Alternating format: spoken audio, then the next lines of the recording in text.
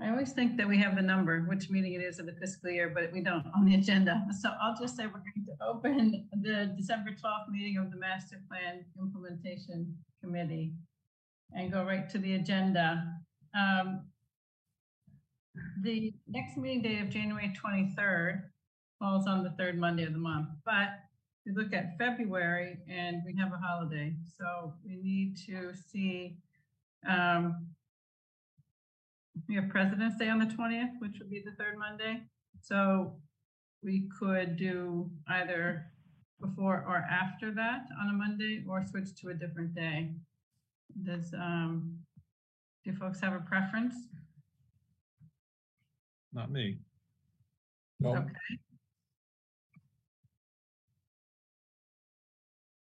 Cheryl? Yes. It depends.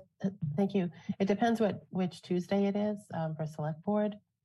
And Monday, this one Monday in February, I believe it's the 27th, that there might be a town meeting. Ah, okay. So why don't we go for February 13th? Does that work? Well, they're also floating that around too as a potential date. All right. Well, we'll just pencil that one in. A placeholder. Okay? Sure. Placeholder. Yeah. Thank you. And if we have to change it, we'll change it. Thanks, Roxanne. Thanks. Okay. We'll wait for March. Then we'll now move to the meeting minutes for the November 12th meeting. Everyone have a chance to review those? Yes. Any edits? So right at the very end, it says Cheryl Tagayas will share the progress of the MPIC to the select board on 10/15. Ah, it wasn't. Was that a holdover? Was it? Let's see, what date was that? That must have been a holdover. It was just after this meeting, so. I think it was 11/15, perhaps. Okay. That would be a Tuesday, so that makes sense. Yeah. Okay, so Tabor, do you want to make a motion? So I'd like to make a motion that we make that change, and then I'll, if that's acceptable to everyone else. Second. I'd propose that we accept these minutes as otherwise written. Second. Okay. All those in favor, Tabor Keeley? Aye. Roxanne Musto? Yes. Regina Campbell Malone? Yes. Elaine Benson? Yes. Dick Burke? Yes. Warren Lizio? Yes. And the chair, Cheryl Tagayas, yes. We have more names to go through now. All right, thanks everyone. We'll go right to staff update with Josh. All righty, thanks, Cheryl. So my staff update is focused on the parking management studies that we've been talking about the last few weeks and the last few months with regards to town center and the library. At your last meeting, you approved financing half of the contract with Bowler Engineering to do a survey down on the other side of Canton Ave near the library. It was a little bit slow to be sorted out administratively in Town Hall because our town administrator welcomed his second son into the world on Friday last. So we're a little jumbled about with that, but that is going to be signed by the end of the week, and the intention is to start the kickoff at some point next week for Bowler's survey work. We also, the engineering, DPW, and planning department heads, that being Marin Fernandez from engineering, as well as Tim Zerwinski in planning, and Chase Berkeley at DPW, sent a letter to the town administrator last Tuesday, about the staff recommendations regarding planning and parking in that area. They encouraged the town administrator to engage Beta Group to do the phase 1 study as was described in the scope of work that you all saw last month. The staff agreed that that is an appropriate scope of work and recommended the town administrator take it up They also proposed that town staff can in-house do a qualitative research on parking demand at both town center and at the library, primarily through interviews, some parking analysis over the course of a day, and meeting with other town center stakeholders to figure out the sort of demand for parking at town center at various times of day and how the existing town center parking can be best leveraged for the library. This is something that engineering and planning have the staff capacity to do and intend to do over the next few months as we wait for the fire headquarters construction to be completed. Obviously, we can't get any accurate data until this huge new capital project is completed. So this is our hope to sort of do some stopgap research before we get an accurate sense of what our parking capacity and demand is in 2023. I'll talk a bit about the bike ped master plan later, but those were the two big updates I wanted to pass along. So, Josh, on that beta work, you need to make sure that you coordinate the timing of that work with the library, so you understand that what their schedule is, you know, and so that you're not hitting it at their low demand time, right? No, So yeah, we've been with Will on that. Yeah, Will has been very much in the loop. It's more with Will and his team rather than with the trustees, as the Bowler project was more between you all and the trustees. But yeah, it's very much tied in with what we know and what the data that the library can provide is. Okay. Any questions for Josh, folks? Nope. All right, then we're going to move into the final draft, or it's the final version of the bicycle pedestrian master plan, which I did review. Tim did say to me that it's generally what we reviewed in with the MAPC last summer when they presented their draft version. I'm going to do a screen share and pull it up. Oh, Josh, can you enable me to screen share, please? Yep, you should have the permissions now. Okay, thank you. Okay, everybody see that? Okay, so what Josh, did Tim speak with you this morning about giving a little bit of a briefing on what the department hopes to do with this plan and what their hope is for our action on this plan? Yeah, he did. So what our intention is, after we've done a sort of a walkthrough of what the plan details are, though I'm sure you've all read it, is for once it's reviewed, MPIC will recommend that the select board adopt this as the town's bicycle and pedestrian master plan. I know that sounds pretty sort of redundant, but by being formally adopted, it will allow staff to have a concrete policy that we can look towards and a mandate for work, and is also required for us to leverage certain grant opportunities, especially at the DPW level, to do some of the important bike lane sort of improvements. So having this formally adopted by the select board will help us implement the vision of this master plan. Okay, before we start going through it, does anybody have any questions about that? All right, no? All right, so I do, sorry, excuse me. Yeah, sure. So I saw that a lot of other committees are involved in this process as well. They were stated on a few pages into the plan. Like, how does their impact affect the select board's decision? They certainly contribute. The more committees that recommend the select board take this up, the better. So I think the Master Plan Implementation Committee in particular carries a lot of weight on this front, as there are specific elements in the master plan that are tied to improving and maintaining transportation facilities across modes, as well as specifically improving pedestrian and bicyclist transportation. So the recommendation from this committee will be particularly impactful, I think. one thing I should mention too, especially for newer members, is that this study was partially funded by this committee.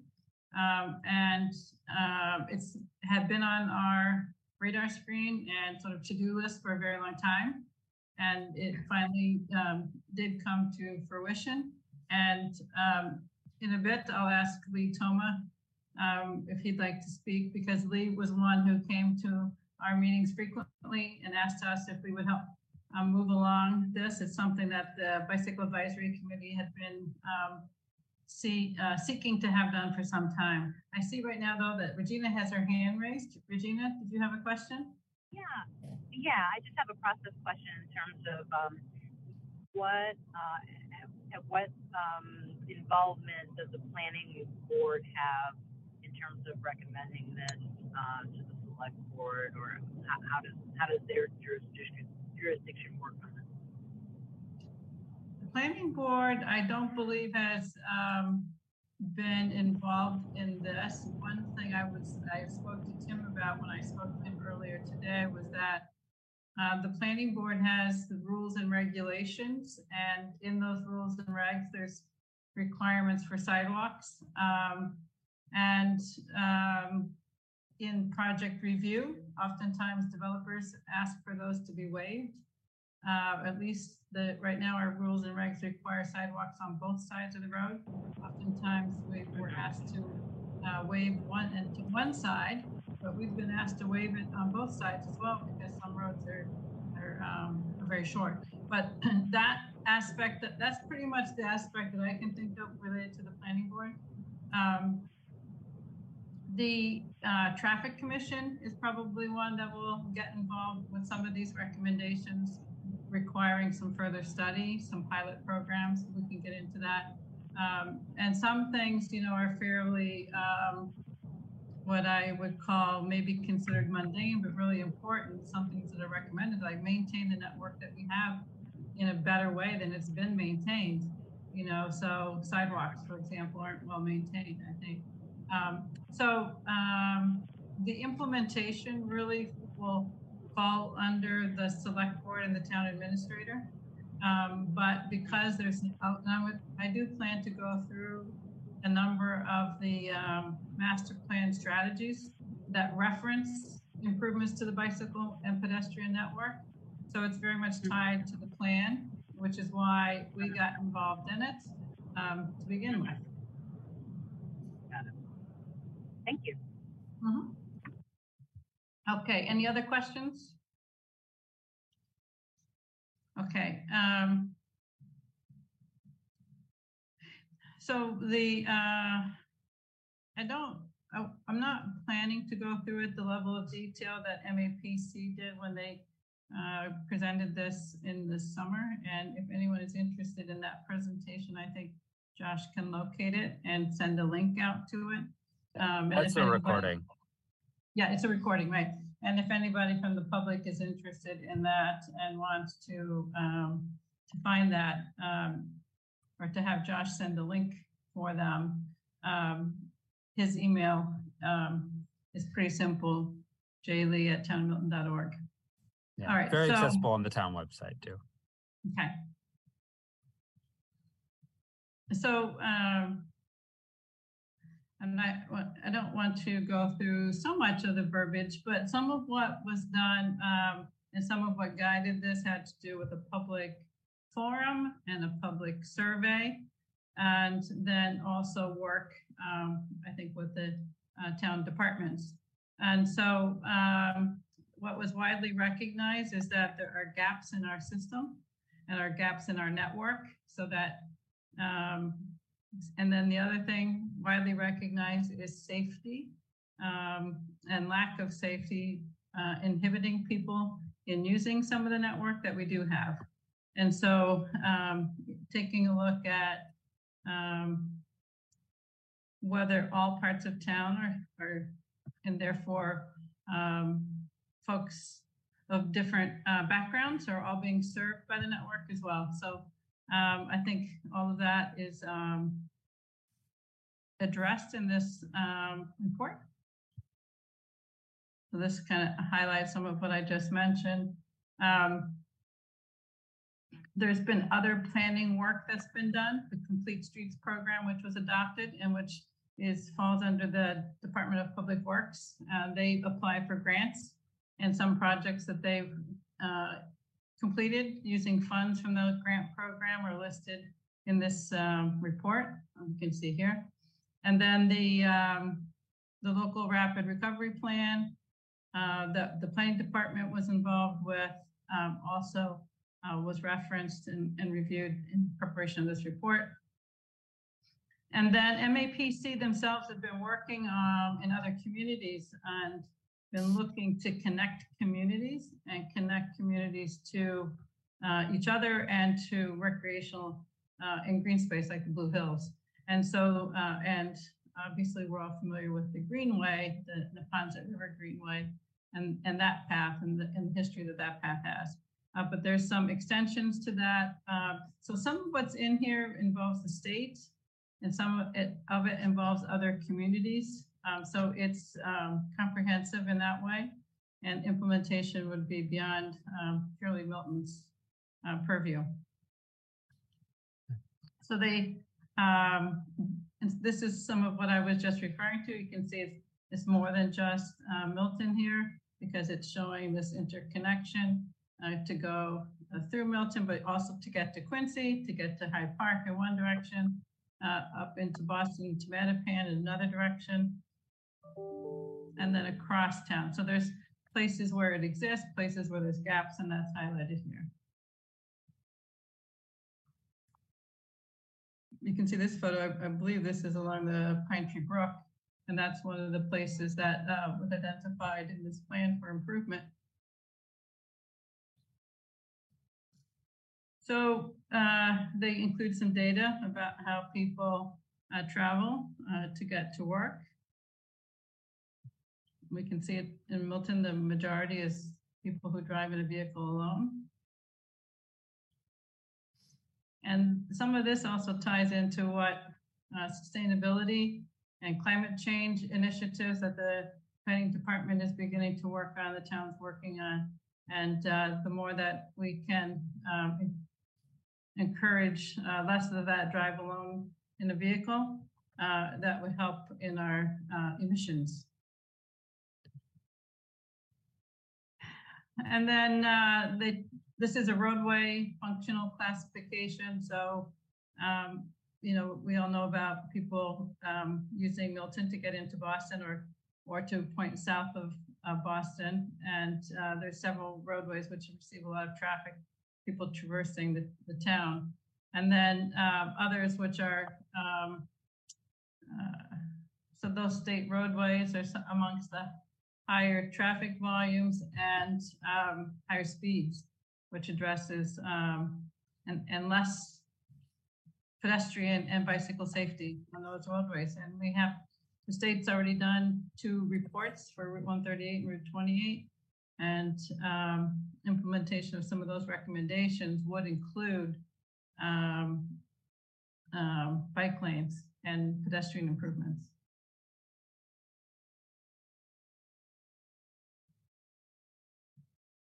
So the committees, mentioned the Bicycle Advisory Committee, we'll hear from Lee. And as Warren noted, other committees are identified here as being relevant. And I understand that other departments are reviewing this plan as well, and we'll be getting their feedback into the select board. I'm not sure the it'll be directly or through the planning department or town administrator, but it will get to the select board as well. It will, yes. We've got engineering and DPW, as well as our department, doing our own sort of internal reviews and have submitted feedback throughout the duration of the project, not just at this final hurdle. Okay, thanks, Josh. You can see that in the areas in green where there's sidewalks on both sides of the road, and yellow on one side and red with no sidewalks. And some of that is unlikely to change. Some of that might change with some of as road work gets done and complete streets get implemented and other improvements are contemplated. existing bicycle infrastructure. I think some people are familiar with the roads that have a dedicated lane, some that are striped to share. And Milton has a policy, this doesn't actually mention it, but has a policy of no bicycles on sidewalks. But I think it's not widely enforced because some roadways I think are, there's safe ways to schools. That's not the title of it, but the exact title of it. Safe routes to school. That's it. Thanks. Getting youth to ride their bikes and walk to school, in some places, the best and safest way to do that is on sidewalk. But with some of these improvements, that may not be necessary longer.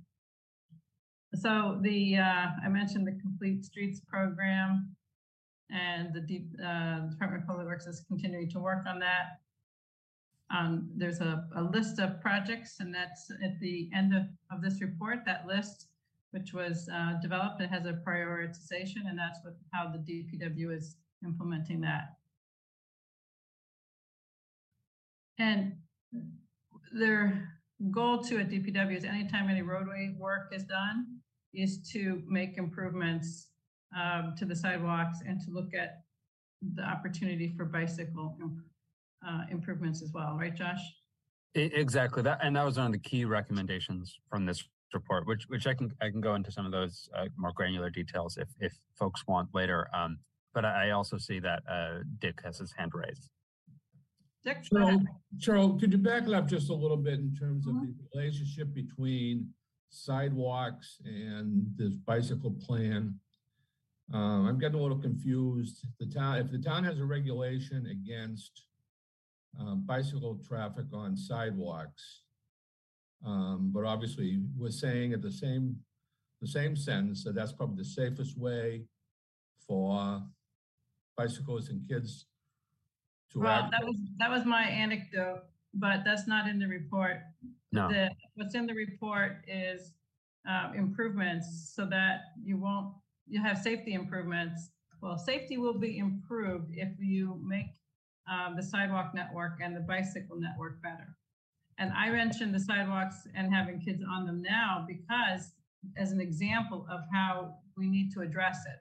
I didn't make it that clear. It's not something that's being recommended. And it's what's not being that people use the sidewalks, right? Right. Yeah. How do we make it so that people don't use the sidewalks? We develop bike lanes that are protected. Bike lanes. All right, that's fine. Yeah, because it really gets down to the whole safety aspect of this, and I don't want to take up too much time on this, but I look at sort of bicycling as, in two buckets. One is recreational. We have options of going up certain streets because you're just going for a ride. Another one is transportational, where you're trying to get from point A to point B. So I think that as we put this plan together or this policy together, we have to think about how to get someone from, from Pierce to East Milton Square or to the MBTA safely without going on the sidewalks. And I'm not quite so sure in some areas how we put bike lanes and actually make it accessible. The report does detail some of those as we get down to particularly the Milton Greenway proposal. That's an east-west trail on exactly where we would put new greenways or new protected bike lanes, how we would adopt a road diet, transitioning from, say, 4 lanes to 3 lanes and turning that extra space into a protected lane. So that's all detailed in the report and will be part of the sort of regular maintenance schedule at DPW, so that it's not its own discrete project that is more easily put on the back burner. Okay. So Dick, I think there's some recommendations here for some further analysis and some pilot initiatives. So like they did on Brook Road, where to do something in a sort of a temporary basis to test it out and then move to something more permanent. So those are some of the recommendations in here on some of the more complex areas. Right, but I'm just thinking just anecdotally, the bike lane on Brook Road ends at Governor's Road. Then where do you go? With the sidewalk, you go up Governor's Road, you're trying to get to East Milton Square? How do, You mean how in do, the how do you, how do you get there? recommendation? Where do you put this bike lane? Yeah, so part of it would be along the rail corridor east of Granite Ave, out the sort of north side of President's Golf Course. That would need to be a joint project with Quincy. I get that, but I'm just thinking in terms of where people, if we're trying to make this, people taking bicycles to release traffic congestion, environmental issues and things like that, we have to really kind of figure this thing out and get a little granular in terms of how do we make this thing work so it's safe for people to go to where they want to go besides just on a recreational basis, right? Yeah, I mean, I think that's actually quite clearly detailed when we get to each of the greenways that MAPC has recommended. They explicitly show where we have existing rails and existing sort of infrastructure, as well as which roads have the capacity for change, whether that's a new greenway on a rail line, whether it's a protected lane, or it's a shared street in the case of Brush Hill Road. So they do get that granular as we go further on in the presentation. All right, we'll see. All right, thanks.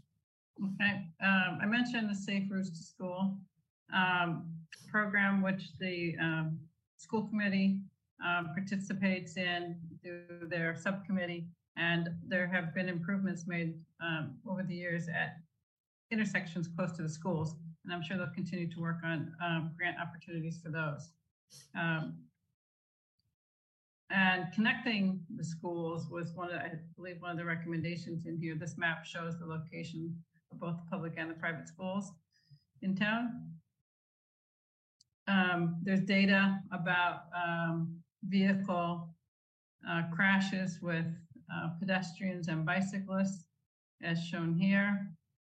We all, I think, are aware of some of those, and you can see that there's a relationship between the kinds of roadways that we looked at earlier and these crashes. So it's the higher speed, higher volume, wider roads. And then bicycle pedestrian crashes, which are not related to a motor vehicle. I understand what this is highlighting. Yeah, that's precisely, we were showing the sort of broader impact data, but this is specifically involving bicycles and pedestrians. So yeah, not motorists. Right. So in terms of what you were just asking about, Dick, the connections to transit, that's definitely one of the things that is recommended by MAPC in this report. One of the things I think I mentioned at a prior meeting was this, addressed in this paragraph at the end here, which is when you get to those transit stations, are there places to securely park or bike? And so we do want to make sure that we, I think that's something that is not consistent across the stations that serve Milton. So we want to see if we can advocate with the MBTA to have that be provided. Yeah, as part of the Mattapan Line Transformation Project, which is the MBTA's sort of broader multi-year master planning effort on this front, almost every station, I believe, has proposals for bike racks of various levels of intensity. But sorry, Tabor, you have your hand up. I don't want to interrupt this part, but just to go back to the school issue, the Curry College isn't listed on there. And it may not be I mean, I assume almost every student would be able to drive, but I think that's not the point. So it seems like it ought to be listed as another school, because certainly the student population there outnumbers the rest of the schools combined just about. Yeah, that's certainly a very good point, Tabor. I think this map is particularly relevant for safe routes to school, which doesn't include college age and college courses, but the Milton Greenway, which is the sort of main east-west corridor that is proposed in this plan, directly connects between from Quincy to Reedville and includes Milton Academy and Curry College. Okay. So it's certainly not ignored.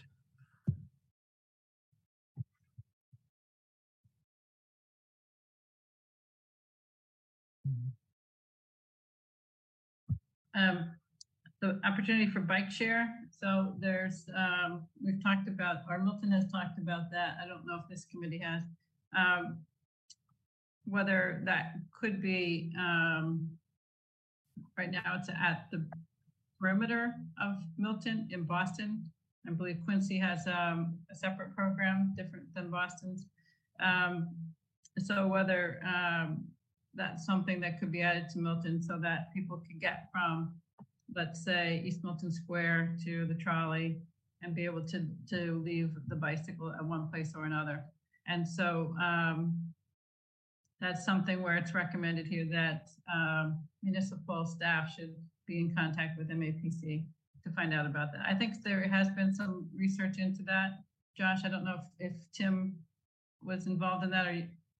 Yeah, there hasn't been a lot in the recent, the last 3 or 4 months, but we did some analysis before my time about blue bike potentials, as well as when I joined potentials for docking stations related to the Lime and Bird e-scooters, the stand-up scooters that also have a rideshare program. Brookline did a pilot with them, and they're trying to roll out across the state. So we've explored other micro-mobility projects, including blue bikes. And again, I don't want to harp on it, but that Mattapan line transformation also has some tie-ins with the blue bike program. So that may be a part of the potential upgrades as they review Milton Station, Capeman Street, Valley Road, and the like. Okay.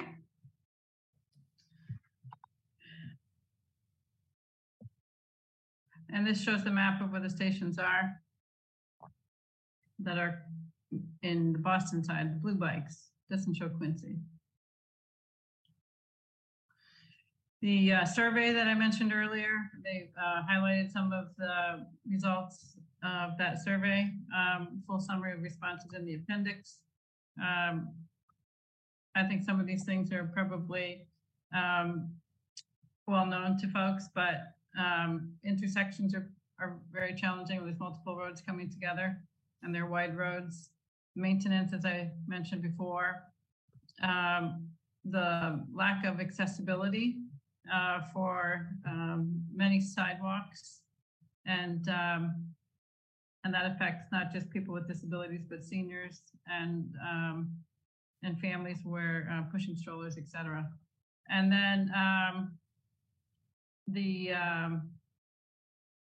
what would people like to be able to do if they had better access to this would be both recreational and transportation, and that's both for pedestrians and cyclists.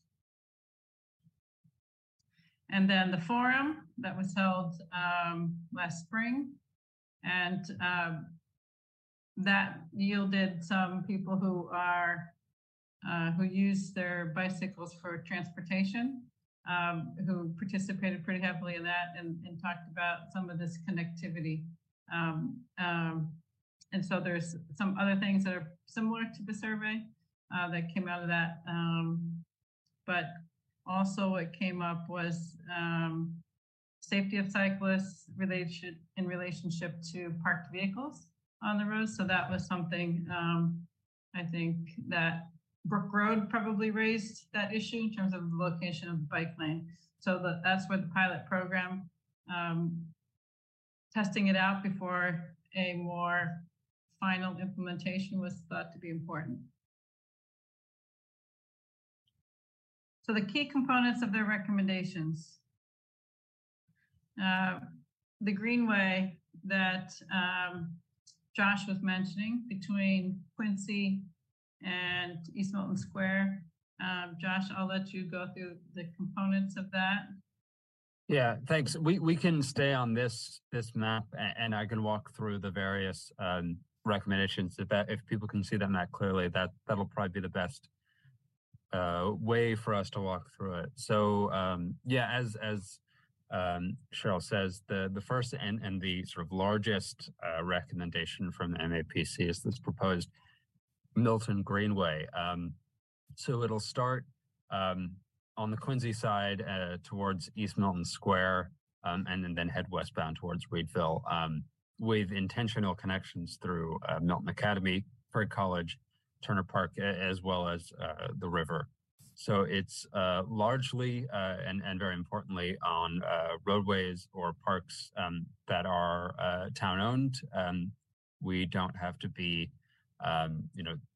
looking to MassDOT or DCR for a large part of this to be the implementers. We can implement this as a town, which is really valuable for getting this done swiftly and for us being accountable on this front.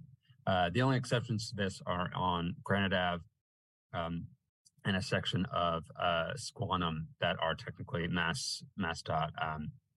And this greenway crosses briefly on Blue Hills Parkway. So there are some state elements, but by and large, this is town-owned, town-controlled. So we should be able to do this very, very sort of significantly through our town DPW, which is very good. So the first section of this on the east side is to restore the rail corridor to the east of Granite Ave on the sort of north edge of President's Golf Course. This would have to be a sort of in conjunction with the city of Quincy, but they have been very supportive of bike projects in the past. We have a very good working relationship with their planning department. So we feel confident that this rail corridor could be a very achievable section of the trail.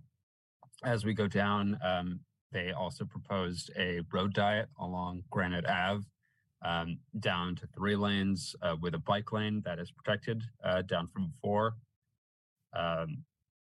Then they get to Squantum. Squantum is wide enough for us to install protected bike lanes without needing to widen the street any further. And so the proposal is to have protected separated bike lanes between Granite Ave and Adams. Then as you continue down Brook Road, as was talked by Cheryl earlier, there have been a pilot project that we've been working on over the last 2 years to reduce the number of travel lanes and provide both bike lanes and parking. The feedback we've gotten from that pilot study has been that there's still been relatively incomplete signage and wayfinding for folks. The clarity of these new changes hasn't been fully sort of provided.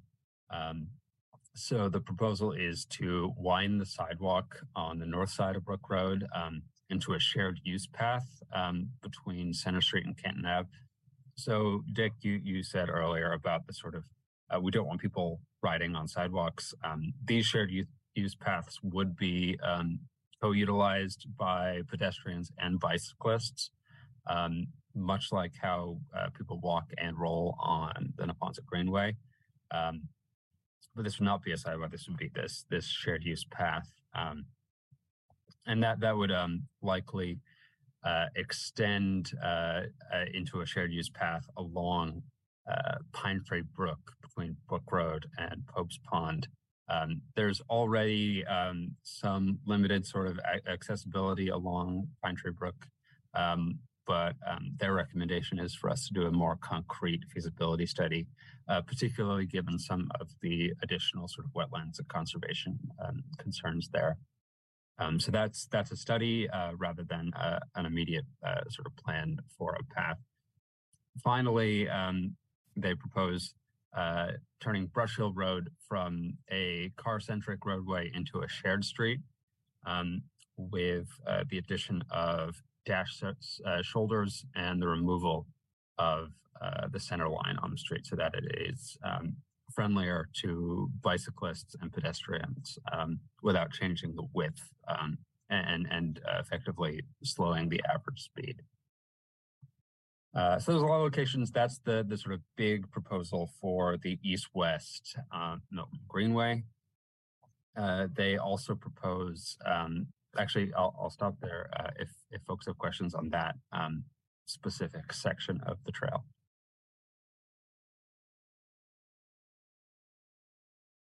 Great. Oh, no, Tabor.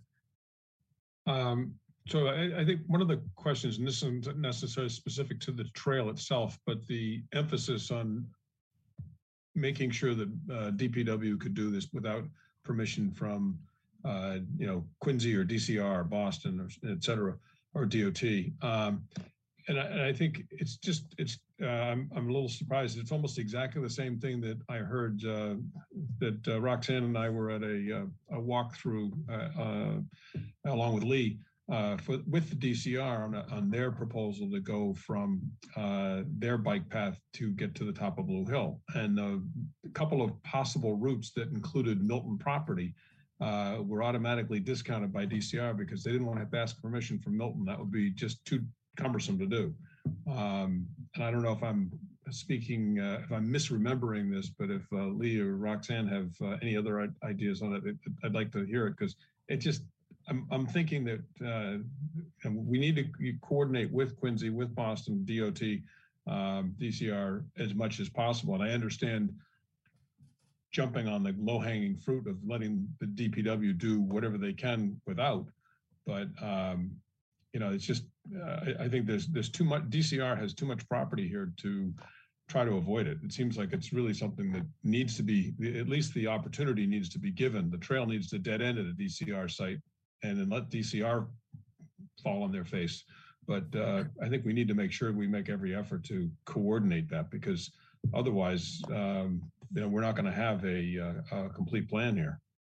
No, absolutely. And the sort of focus on what we can do within the town of Milton, sort of staff capacity, is more about sort of accountability and the capacity for short-term action, not about a sort of desire to shark collaboration.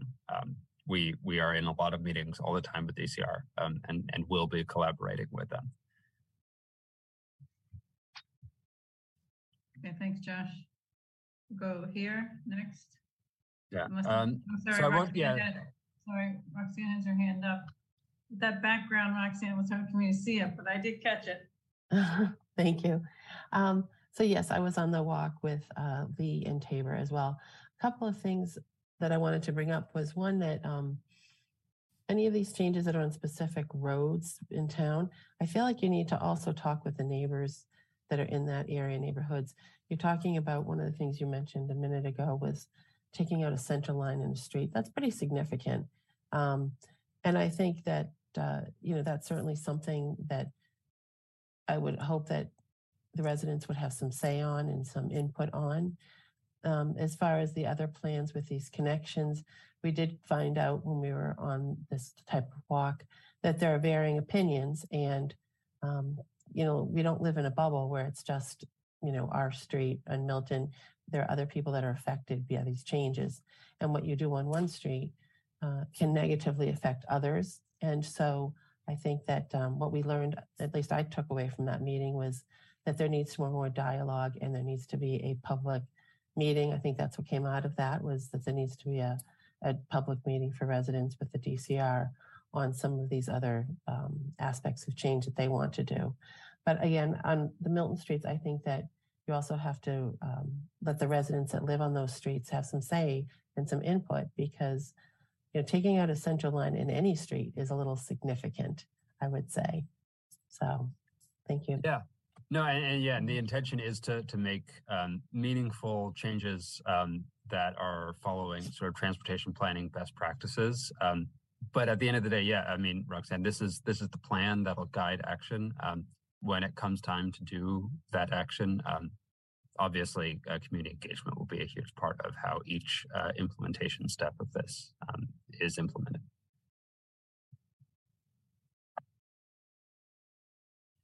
Okay. Anybody else before we move on to the next? Greenway, the Greenway? Okay. Yeah. So the Greenway is the Greenway. This plan doesn't call for anything beyond completing it and continuing the Greenway to address some of the gaps on Truman Parkway connecting to Reedville. But it is by and large exists and is a huge boon to the residents of Milton and to our neighbors. So this just sort of advocates for support continuing for the Greenway. The next proposal for Mattapan to the Blue Hills, and we touched on it earlier, is really focused on having that direct route between Boston and the Blue Hills. As you say, Tabor, I mean, this is all DCR road, so this is not within the town of Milton's control as such, but we do have some significant crashes along intersections on Blue Hill Ave. Cheryl, I won't ask you to scroll back up to that map, but members can see that this Blue Hills Parkway, Route 138 and Truman Parkway have some serious crashes along this path that make it very dangerous for cyclists.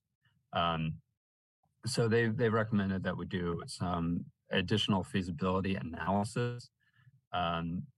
This is something that DCR is actively working on. They've recently proposed a new shared use pathway from Truman Parkway to Blue Hill Ave. And so their proposal, as well as MassDOT's shared use pathway along Blue Hill Avenue, should be very much in line with the recommendations along this part of town. The transportation planners at DCR and at MassDOT have been looking at this very closely, but we can certainly also do additional studies and additional outreach to residents along Blue Hill Ave to make sure that Miltonians feel represented and feel informed as we move forward in working collaboratively with DCR on this section of the connections and section of the greenways. Finally, the major plan, major greenway is the Cross Blue Hills trail, which would be crossing from one side of the reservation across to the other along Chickatawbut, Hillside, and Royal Streets. This is one of the rare occasions where it actually recommends a street widening to widen Chickatawbut and allow for 4 to 5 foot bike lanes as you go east of Route 28. It also proposes striping bike lanes on Chickatawbut west of Route 28 and along Hillside Street to 138.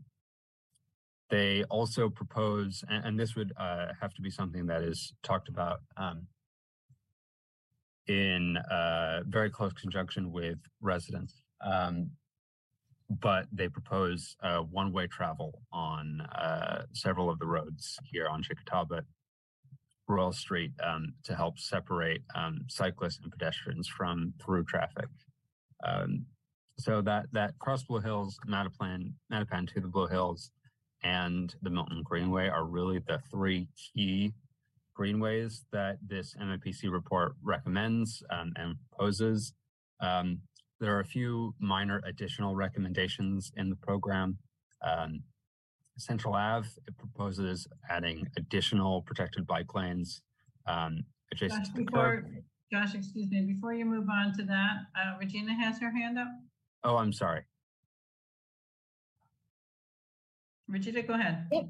I just was wondering if that one-way travel was a consideration for permanent status as one-way roads, or something similar to like Memorial Drive, where those roads are closed, sorry, not closed, but traffic is diverted and changed at certain times of day and week. Yeah, the proposal in the master plan is that they be one-way more broadly and likely permanently, but as it comes to implementation, it certainly leaves room for, as will the sort of community engagement sort of feedback, leave room for it being maybe one way only during sort of peak travel times to minimize it being used as cut-throughs. This is guiding. It's not meant as a prescriptive.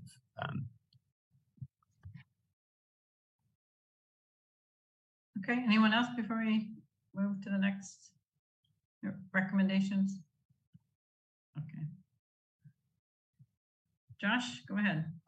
So the proposal also includes important recommendations for Central Ave, Reedsdale Road, and Canton at the intersection with 138. On Central Ave, it's recommending that we add protected bike lanes adjacent to the curb and separated by a flex post buffer, which is sort of like a recommendation of a bollard rather than a actual one. Though those of you who saw the crash on East Milton Square, I think some of our actual bollards act more as suggestions for some folks. So this would be flex posts, which are plastic, preventing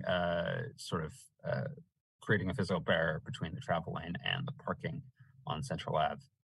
On Reedsdale, this is another road diet that they propose. Sorry, Josh, before you move off of Central, I see Elaine has her hand raised. So, Elaine.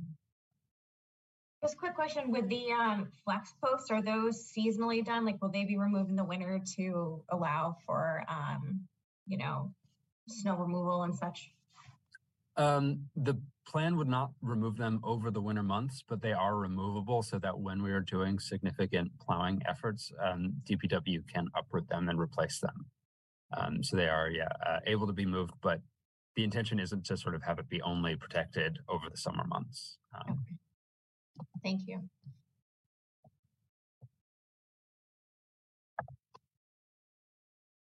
Josh,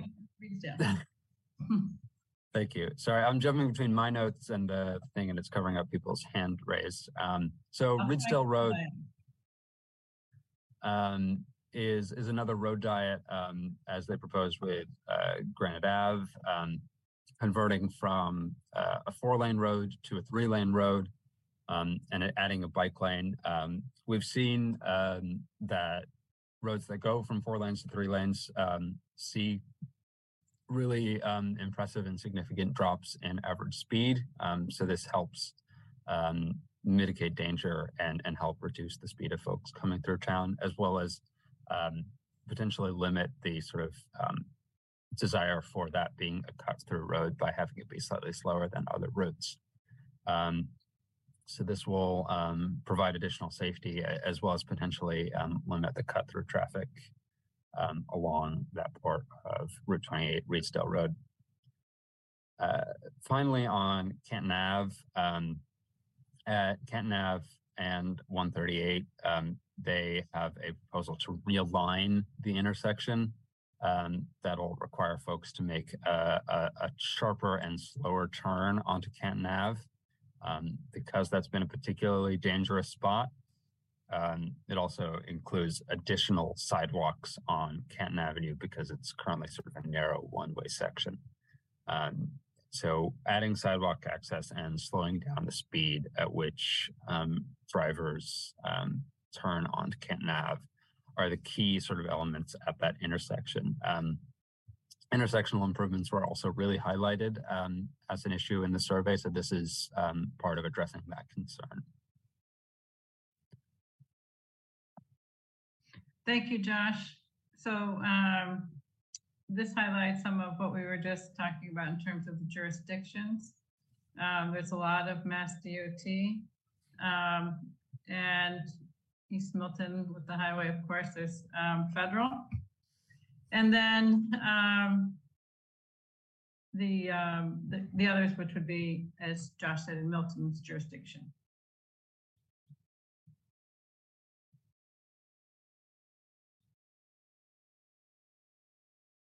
So Josh, on this one, where it says the town of Milton proposed, is this coming from their recommendations or from other proposal recommendations coming from other parties in Milton?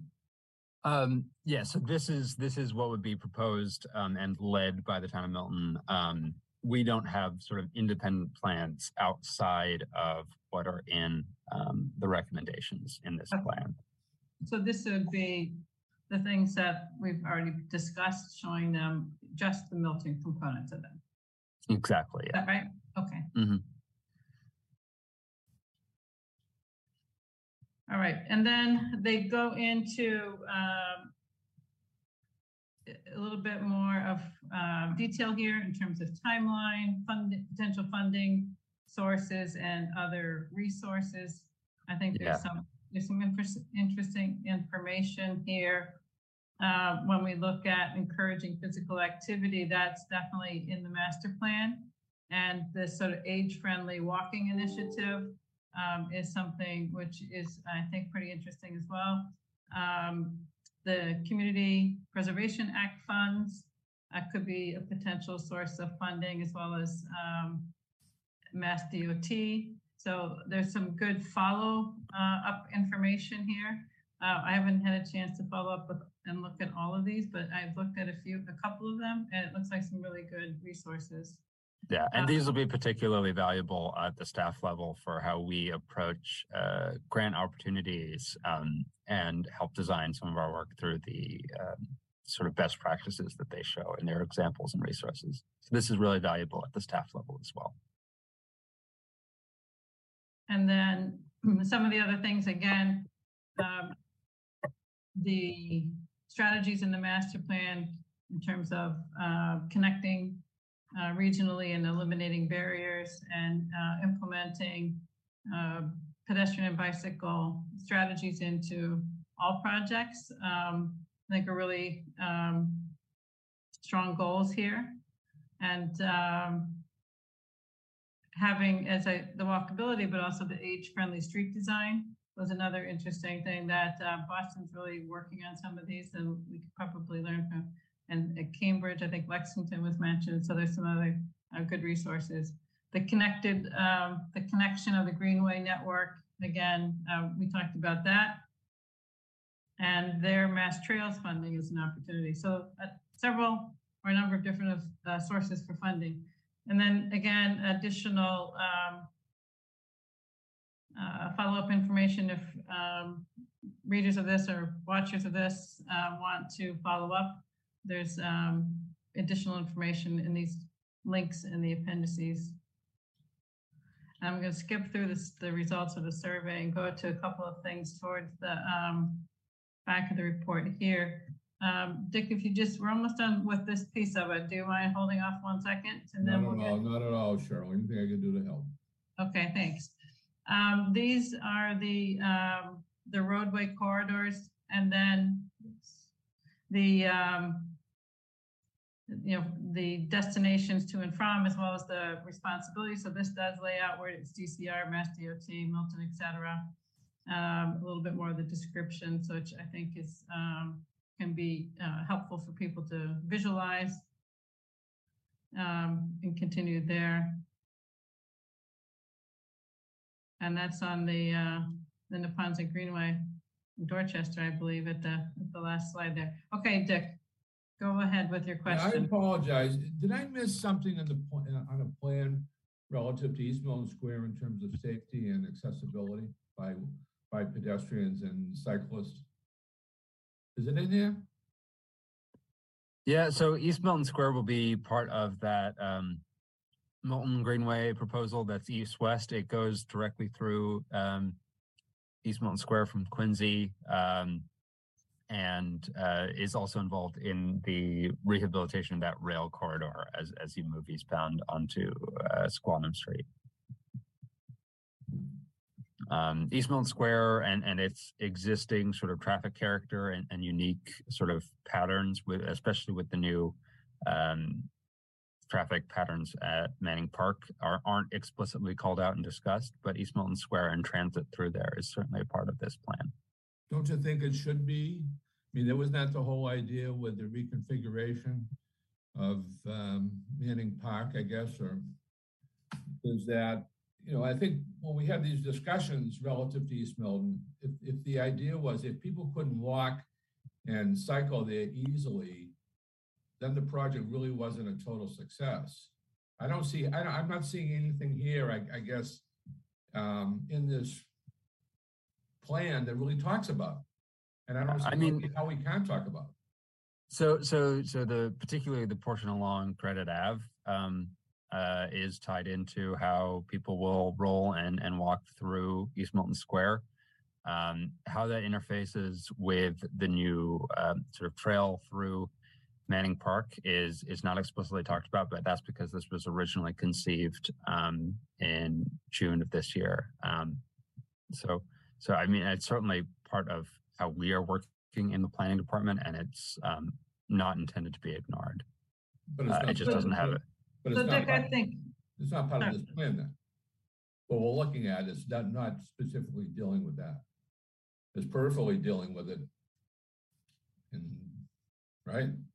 It's not sort of narratively discussed, but I think the proposal through on Squantum, Adams, and Granite very much explicitly deals with the transit needs in East Milton Square. so I think to Dick's point, though, if there was something that we felt as if was missing in this report, that we would send those recommendations along, Dick, in addition to the whatever. I think Cheryl, I think we have to, quite frankly, because Yeah. I think that this as we're dealing with East Milton Square in sort of a micro way in terms of this, traffic and parking plan we're doing. If people can't access East Milton Square, going to East Milton Square by bicycle and walking safely, and if people from East Milton Square can't get out of East Milton Square to walk to the schools or wherever they're going safely, I'm not sure what this is nice that we're doing this, but I think that's has to be a very important part of any sort of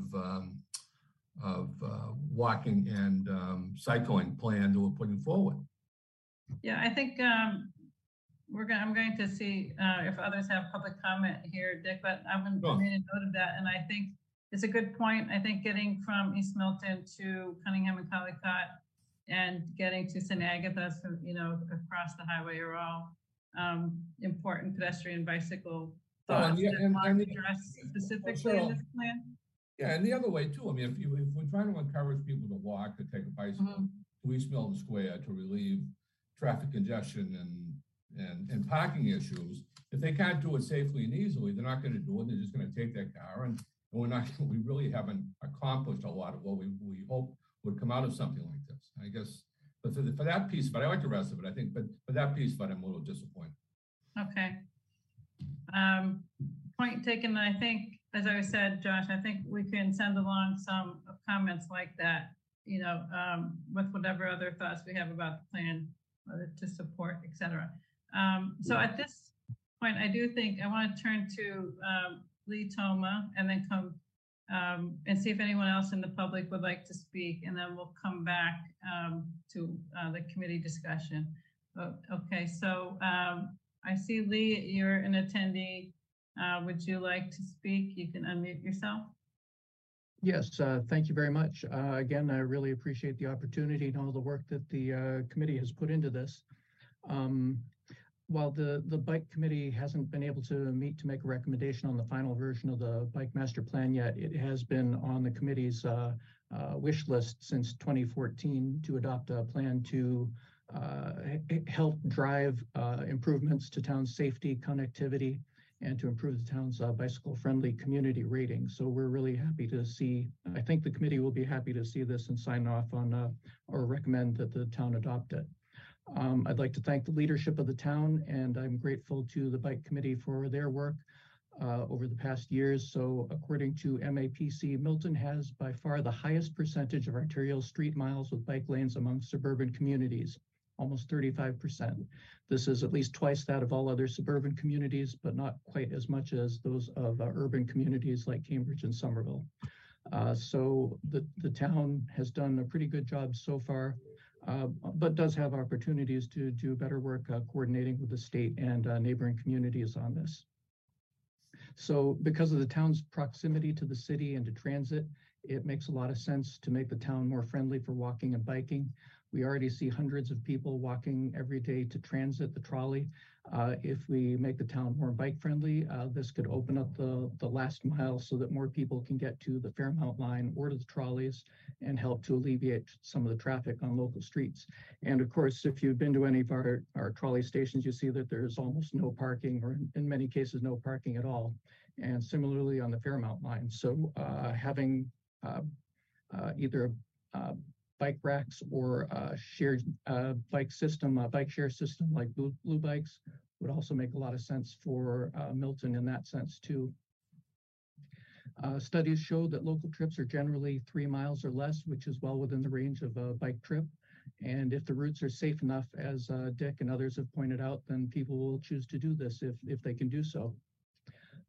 Another issue that Milton needs to consider is that the town is kind of walled off from other communities by barriers like the Expressway, Route 128, and the Neponset River. This plan helps to, as you can see, coordinate with neighboring communities for people to get to destinations across those barriers. Having this plan would also align with the town's traffic mitigation committee's goals of reducing traffic, much of which is local traffic to schools and shops. And we also see that as many as 10% of Pierce Middle School students already bike to school on a regular basis. And Glover, which has trails connecting to it on special occasions, has as much as 25 to 30% bike to school participation and even more walk to school participation. And I think it was noted in the report that the town got something like an $800,000 grant to make improvements for that. So that was based on the town's high participation rate in walk and bike to school. Let's see. It was also mentioned that the plan would benefit people represented by the Commission on Disability.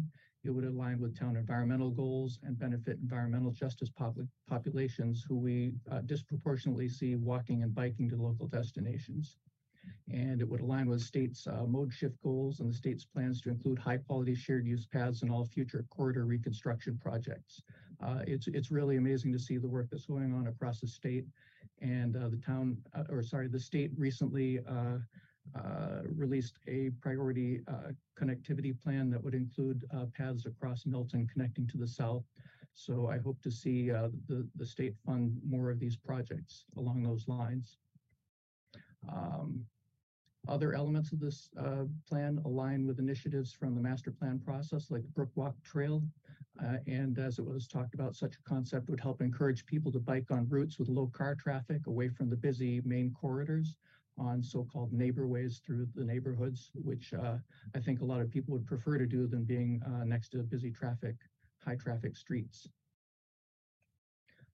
I think it's nice the plan includes an inventory of existing infrastructure and highlights gaps and areas of need and of improvement, and shows potential opportunities for improvements and infrastructure types that we may not have around town, but we might see in other locations. It was raised as an issue that one of the frustrating things is dealing with different jurisdictions and the need to coordinate with MassDOT, DCR, and neighboring communities. But all of those organizations are doing a lot of good work. You can see MassDOT funding a lot of projects. DCR has their Parkways Master Plan, which could potentially implement a lot of safety improvements across Milton. And it was pointed out that Boston and Quincy are also doing a lot of really good safe roads projects as well. And there are a lot of funding opportunities for these projects. At my recommendation a few years ago, the town adopted the Complete Streets policy, and since then has accepted grants totaling, I think, nearly $1 million to implement a shared use path near Pierce and lots of other sidewalk and crosswalk improvements across town. The TIP program already has projects listed in town, and recent transportation bond bills could potentially fund some of the projects, such as the Blue Hills Parkway shared use path and other locations across town. And of course, the Brook Road project was funded by a Shared Streets and Spaces program from MassDOT. So there's a lot of opportunities out there that can help to support this, even though Milton may not have the resources to do so on its own. So I'm confident that when the bike committee meets to review this and discuss it, it will recommend that the town adopt the proposed bike and pedestrian master plan. I'd also like to comment on a couple things. Clarification on the bikes on sidewalks thing. Bikes are only prohibited in business districts, but are allowed in other locations across town. I believe that's both a town bylaw and a state law. For Curry College, in our bike and pedestrian counts, we see a lot of Curry College students walking and running in the area, so they ought to be considered as well. And it's nice to see the proposed Milton Greenway potentially help to address some of that. For bike share, in 2017, the town had approved a Lime Bike contract, but they withdrew the fleet before we could get to implement those. Blue bikes are available within a stone's throw of Milton. I think it would make a lot of sense for the town to consider that.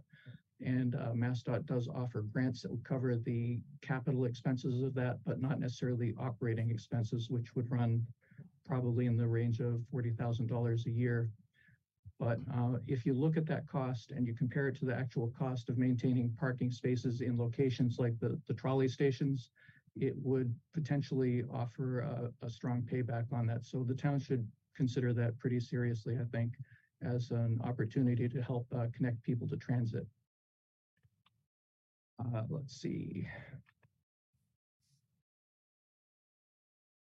We are looking at applying for some Mass Trails grants for Neponset Trail project improvements. So hopefully we can do that, and potentially for other locations across town, get some improvements for local trails and projects like that.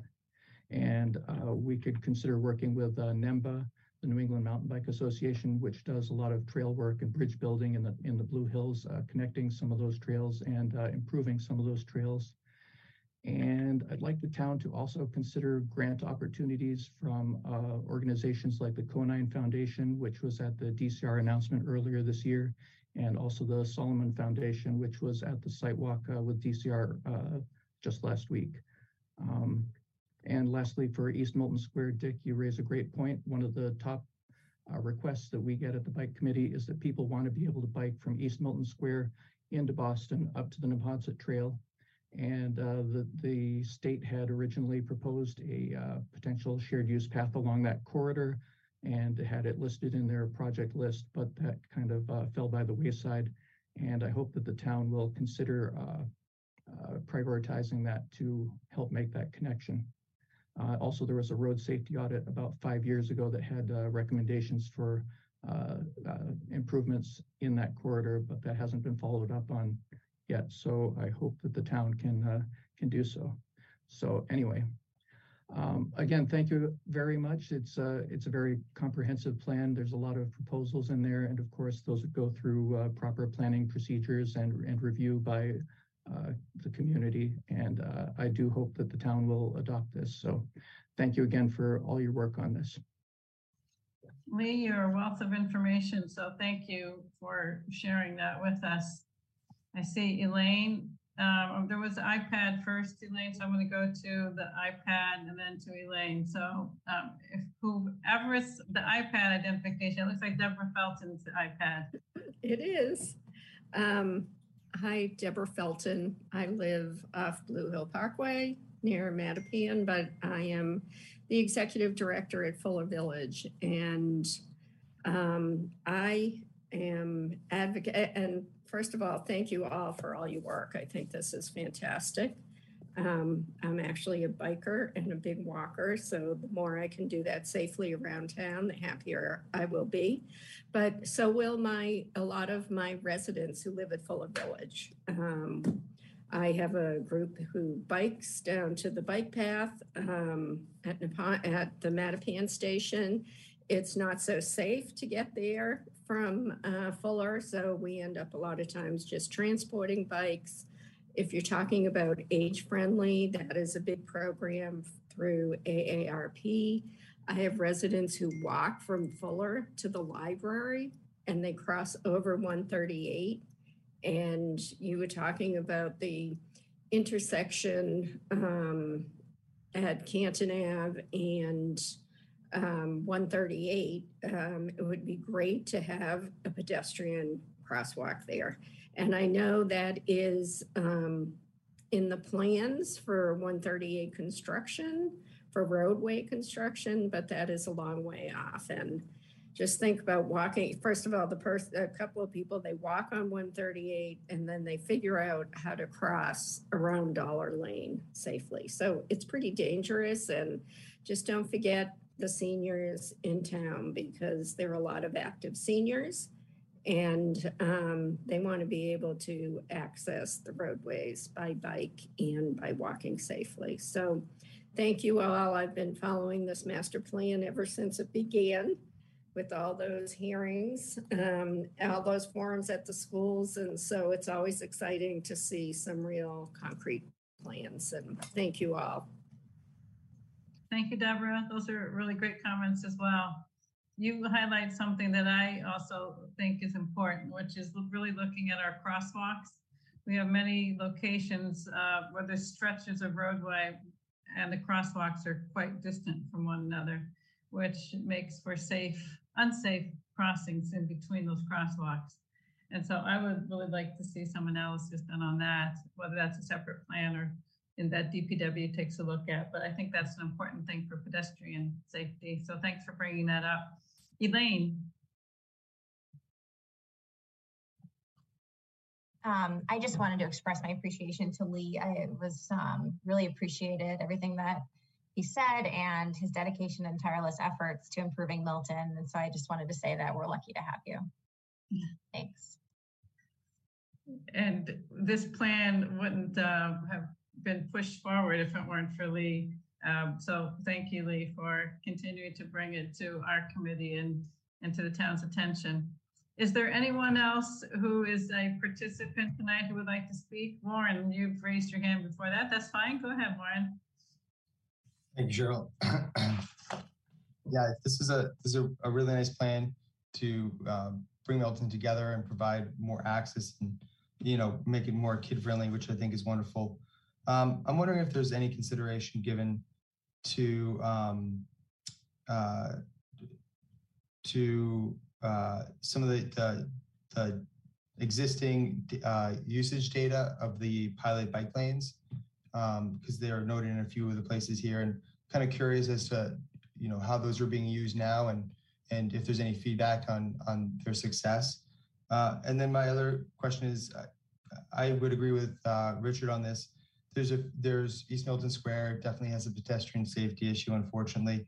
I've seen kids cross Granite Ave like they're crossing 93 and to get to St. Ag's or anywhere else. So, there's a lot of kids that could use some real pedestrian safety as well as the bicycle that's coming in, bicycle lanes coming in on Granite Ave.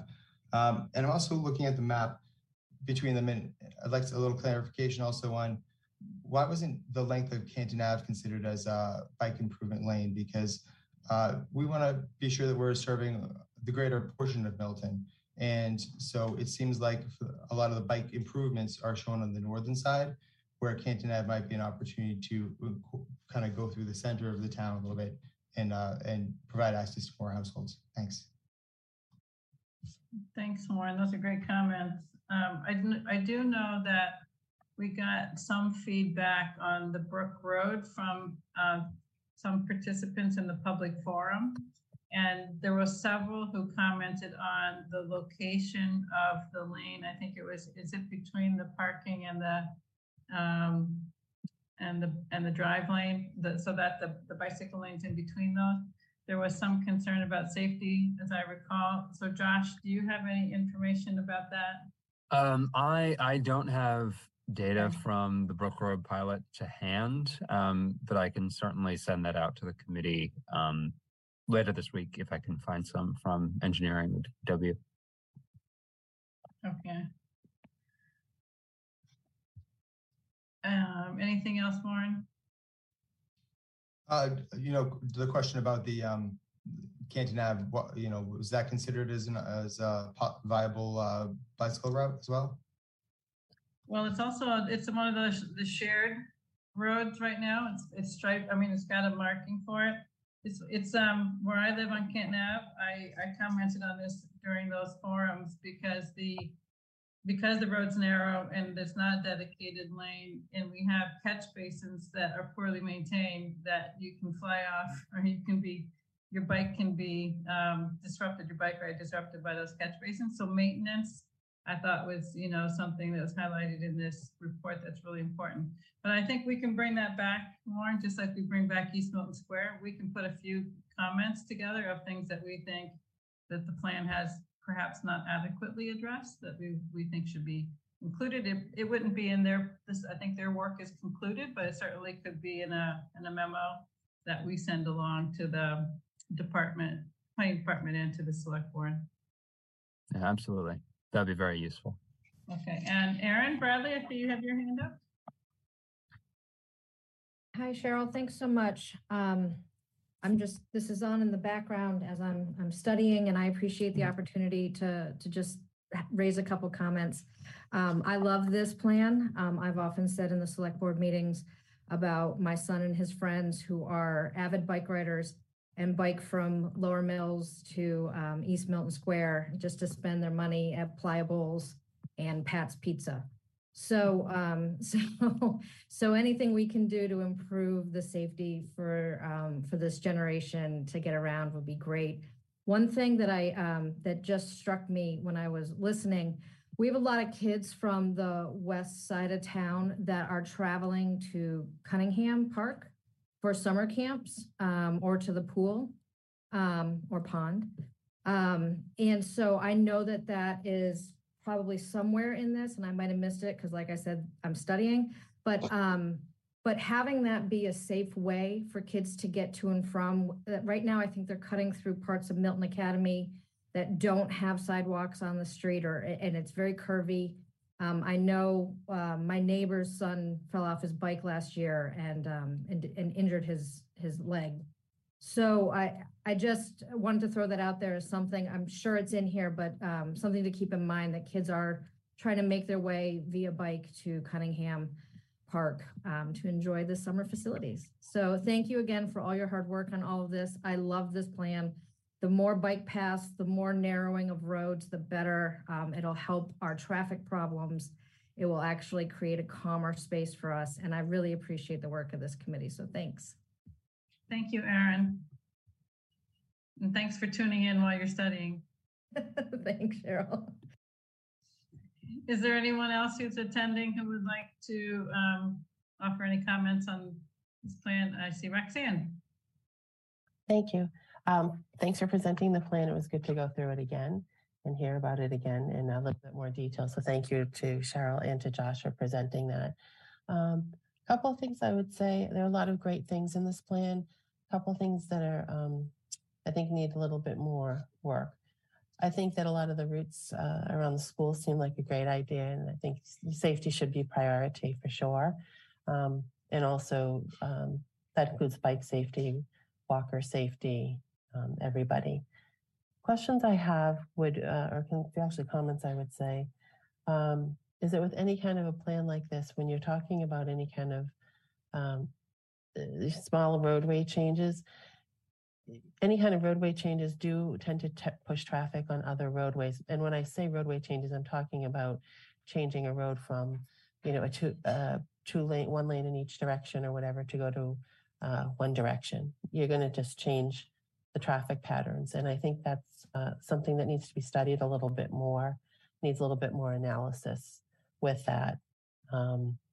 Already, I mean, I can tell you that the main things that I hear from people all the time, and even when I was running, were things with traffic concerns, a lot of traffic in town. Of course, we have all the cut-through traffic and safety. And so I just feel like we need a little more analysis if we're going to change certain roadways to one-ways or any kind of other significant changes. And I would say that I wondered if certain aspects of this plan that may have a little bit more input from neighbors or neighborhoods, that we could almost, approve certain aspects of the plan and then other aspects that we bring forward to some of the neighbors to get some input from and feedback on before implementation. So one thing I think about that might be just a recommendation that the planning department or the DPW engage in that? Or were you thinking that we should actually engage in that before making any recommendations? Well, I think that I'd want to have a little bit more feedback, maybe even from some of the residents, if you're talking about specific roadways that are changed, like Unquity, for instance, making Unquity a one-way or something. That's significant, Yeah, so one thing I was thinking, Roxanne, just with what you're suggesting, I agree that those kinds of changes are significant. And I think it's anticipated in the report that some analysis needs to be done and possibly some pilot program, which I think I would think is important.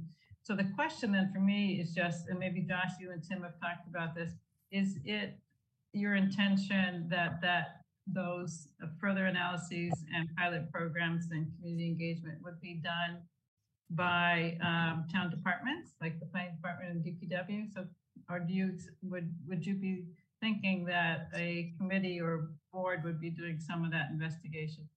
To directly answer that, Cheryl, if I may, I don't mean to cut before members Campbell, Mullen, or Benson, but I think it would be twofold. The planning department would likely lead the charge on the outreach and discussion with neighbors impacted. But we do have a traffic model that is able to be run through our preferred traffic consultants at Beta.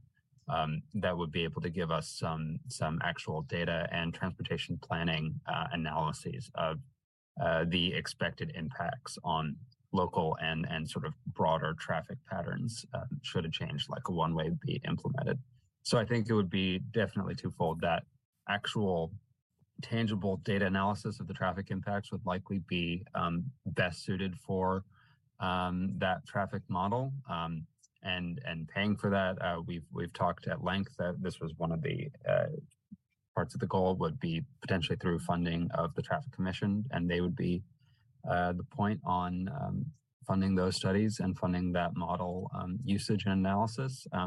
But the community engagement part would likely be through our planning department. So before I move to the others, Roxanne, does that make sense to you in terms of what your comments were? It does. I just have another question, but I can come back if you'd like the other members to speak. That's fine, and I'll come back at the end. Okay. All right. Well, I see some hands went back down. So Roxanne, you've got the floor. Okay. So I guess my question was, I appreciate that there's modeling, traffic modeling that can be done. I do think there is value in some of the information from direct users of roadways too. So, like I said, I think a lot of this is great stuff. I think a lot of it, most of it is right on key, but I think that there are a couple of issues with some of the areas that I feel that it would be great to find out what the immediate neighbors feel, the people that live over on certain streets or whatever. Because it's always great to get a good buy-in from people and understand what the impacts are. And, sometimes the people that actually use certain roadways, they pick up other things that, a modeling situation is not going to pick up. So I would love to, see a little bit more input from some of the residents. Like I said, overall, it's a very good plan. There are some aspects that I think I would like to see some community input from the direct butters, neighbors. Thank you. Okay. Thank you, Roxanne. Regina? Hi, yeah. So I put my hand down to defer to Elaine, and then Elaine put her hand down. So funny. I was just curious with regards to Roxanne's statement. I have a background in modeling, and so I fully appreciate what models can tell you and how they're created based on the best available evidence, and are certainly not never perfect. But I'm curious which users and abutters for this particular part of the project on Unquity, because there aren't any residents directly on Unquity. Am I right? And there are some users that use that to get to and from their residences. But a lot of the users of that area would be not only community members in Milton, but also those that use Milton as a cut through. So is there a desire to know what those users want as well, or are we limited just to asking our Milton community members who use those roads? I'm just curious what the thought is on that. Is that for me? It's for anyone who has more information than I do, including opinion. Can I say one thing onto it? I think it's an interesting question. I was reading how Boston had done some recent planning work in Mattapan. They've been doing a lot of planning work actually both transportation and overall zoning type of planning. And I saw that they use some new tools, if you will. Like they went to like the bus stops and they talked to people who were waiting at the bus stops who were taking public transit. So it might be one of those things where maybe some data could be collected by some kind of notices on the bike trails, that somebody At the ice rink. could scan a QR code and submit some data. So, I do think DCR, since that, the connection is probably DCR, but, getting some suggestions into DCR about that public engagement, I think could be a good thing too. I think, and if I'm wrong, Roxanne, correct me, but I think you're probably the one that's kind of sensitive because it is a significant change, would be Brush Hill Road, for example. But I think, people there will experience Brush Hill Road differently than people in town. I experience. Right, and that's a residentially lined street, right? So I think it makes sense to me just, from the outside looking in. Sorry, you went silent there on us, Regina. Or you went muted. Sorry. I'm sorry about that. For Brush Hill Road, yeah, I think it makes total sense that as residential as that is to speak to the primary users, which are the residents on that street, but Unquity is a little different in that regard, that most of the users don't live on that street or on streets that abut that throughway or thoroughway. And so I was just curious what the different approaches are to evaluating users who are not also locally relevant residents. Yeah, one of the things about these is the connections across towns, right? So that's, to your point, is how you get data about that. And so what I'd like to suggest is, unless there's anyone else who'd like to give a comment or question, we've thrown out a lot of different suggestions. Elaine, we'll get to you. So before I go to what I was going to say, go ahead, Elaine. I feel like I'm interrupting your train of thought. That's all right. All right. Sorry. No, I was just going to say there's a lot of really good points that have been brought up. And, I think from what I've heard is that we have gotten a good amount of community input over a lengthy period of time for this. And, my view of it is that it's kind of a roadmap with recommendations, and that as specific initiatives get geared up, that at that time, because this isn't going to happen overnight. It's probably going to take a long time and change, as things happen. And so I think as specific initiatives get geared up, that there will be, my hope is that there will be more community outreach and engagement and studies taking place. But I think my opinion is that this is a great plan, and I'm excited to see some of these things start to get going. Thanks. So thanks, Elaine. What my suggestion was going to be is that since it sounds like we probably want to have a letter go along with our recommendation, because there's some things we noticed that we think are missing perhaps, so that we'd like to make sure get included as things go forward, such as East Milton Square, such as the age-friendly components, the comments from Foley Village, Canton Ave. So I'd like to suggest that the committee empower Josh and I to draft the letter, and then we'll review that at our next meeting. But with the idea, I'd like to get a sense of whether people think they want to make the recommendation to support the plan, to suggest to the select board that they adopt the plan, and then that we craft some of these comments about community engagement in other areas. So if you could give me your sense about that approach, please. I'll make that motion. Is there a second? Second. I see Roxanne has her hand up. You have a comment on that, discussion on that, Roxanne? Just a couple of quick questions. Mm-hmm. One is, I would like to see that we have something that we're going to put in there that with some of these areas that we're going to have more discussion on it. as we just mentioned, there was something that Dick Burke had mentioned that was important. And I know we were talking about some of these other areas that might need more input from some of the residents and so forth. So how do we do that, I guess? That was my suggestion of the letter, and that we would review the letter at our next meeting. So that'll have the specific things in there, Yeah. are you saying? Mm-hmm. Okay. And if we didn't capture it, we can make edits at that meeting and then send it off at that point.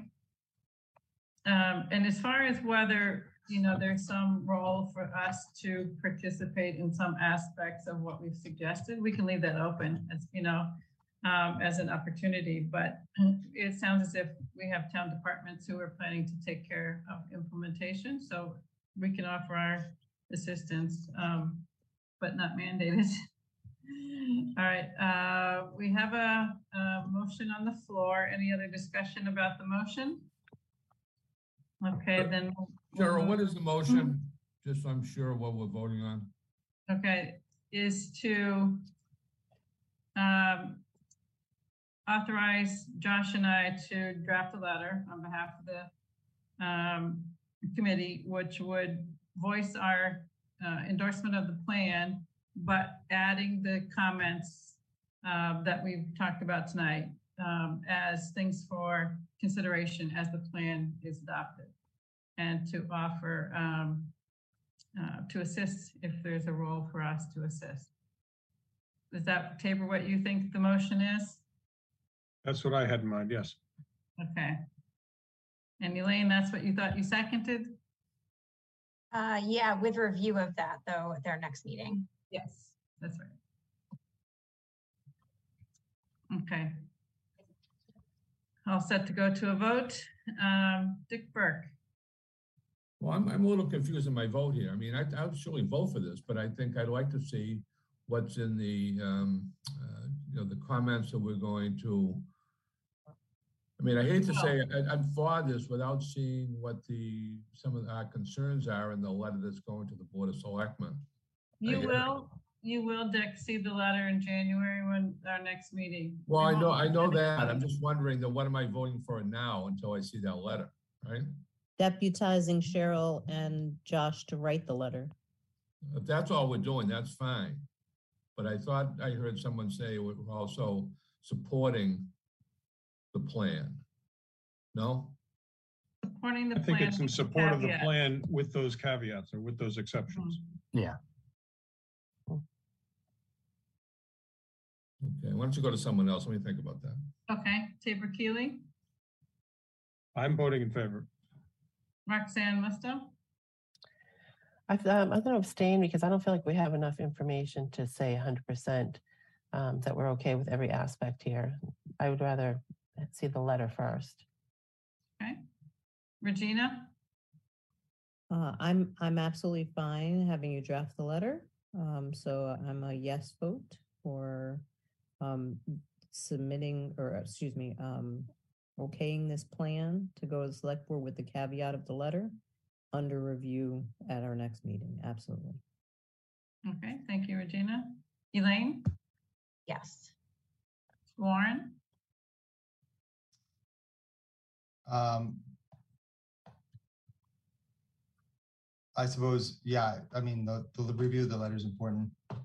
I will vote yeah, but let me ask this, please.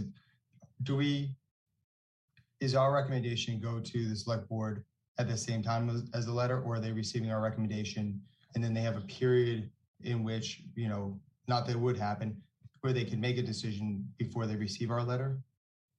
No, I was thinking it would go at the same time. Okay, all right, then yes. Okay, thank you. And the chair is yes. So, Josh, you and I will work on it. We'll do our best to send it a week in advance so everyone has a chance to review. And to Elaine, yes? Sorry, you circle back to Dick. I think he was thinking about it. Sorry, Dick. You're right. Thank you. Oh, that's all right. You have the votes. I'm going to abstain, as did Roxanne, until I see this. Okay. I think I'd like to vote on it together. So I see both pieces going to the selectmen with my approval. Okay.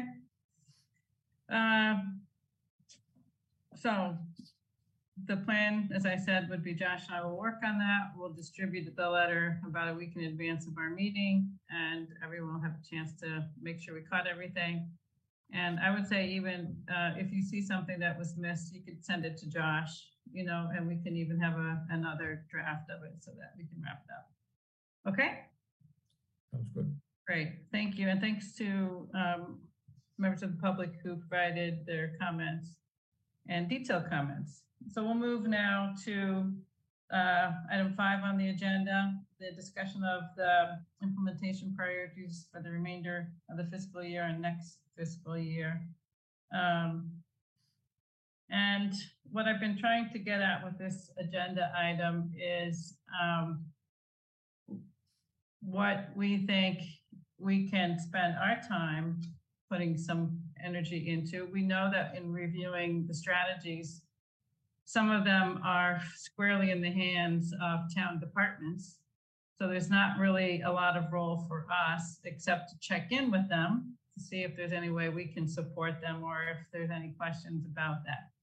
And then there are some things that we can help advance, like we've been asked to help do, for example, with the library, right? So in everybody's review of what we've done over the last number of meetings, I'm going to stop actually the share of the, hold on one sec.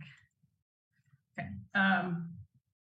I can pull up the spreadsheet that we thankfully didn't have with us tonight at the beginning of the meeting after having looked at it for so many meetings in a row. But we can pull that up. I know that Regina had commented on a couple of things that we said we were going to kind of pin and go back to.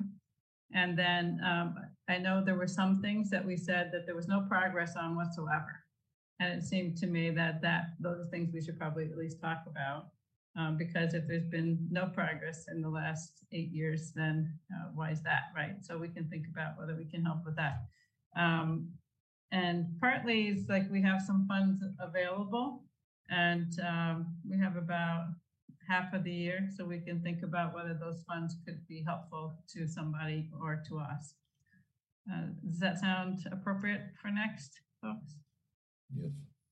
Okay. All right, so let's see, on the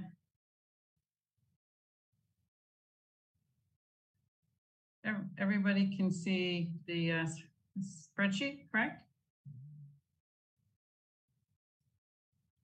All right, so the green, or we had identified where it's basically that the strategy had been met, and the yellows where we had said that no progress had been made. Then there are a couple of the things that we always hear about. It has to do with traffic and neighborhood character. And then I had highlighted these, which all dealt with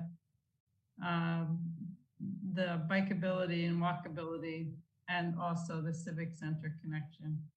So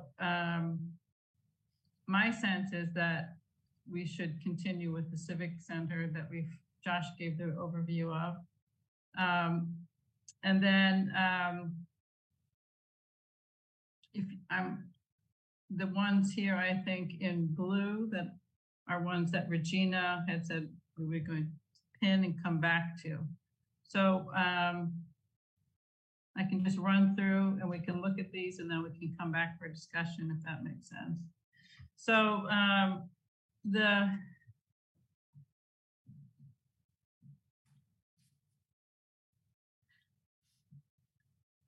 don't know about archival materials and community dog park in terms of those have made no progress, but those are highlighted in yellow. The one that we pinned had to do with our inclusivity. We can come back and discuss that. This, another no progress was the development of neighborhood plans for individual neighborhoods, and this is residential, not business. Dick, we had talked about some in terms of the businesses and not making progress there. You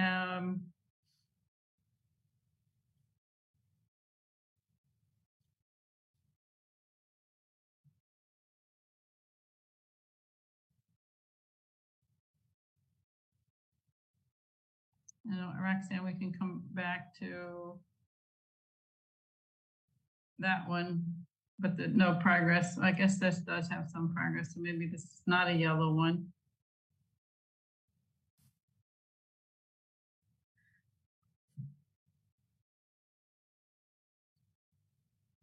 The maximizing use of existing community facilities. Not sure what role we would have there. And then these come back to here, the inclusivity and thinking about boards and committees and being inclusive of residents with different backgrounds and broader participation in town government. There's a number of these about being open, inclusive, respectful, and welcoming. So those all sort of tie together. And then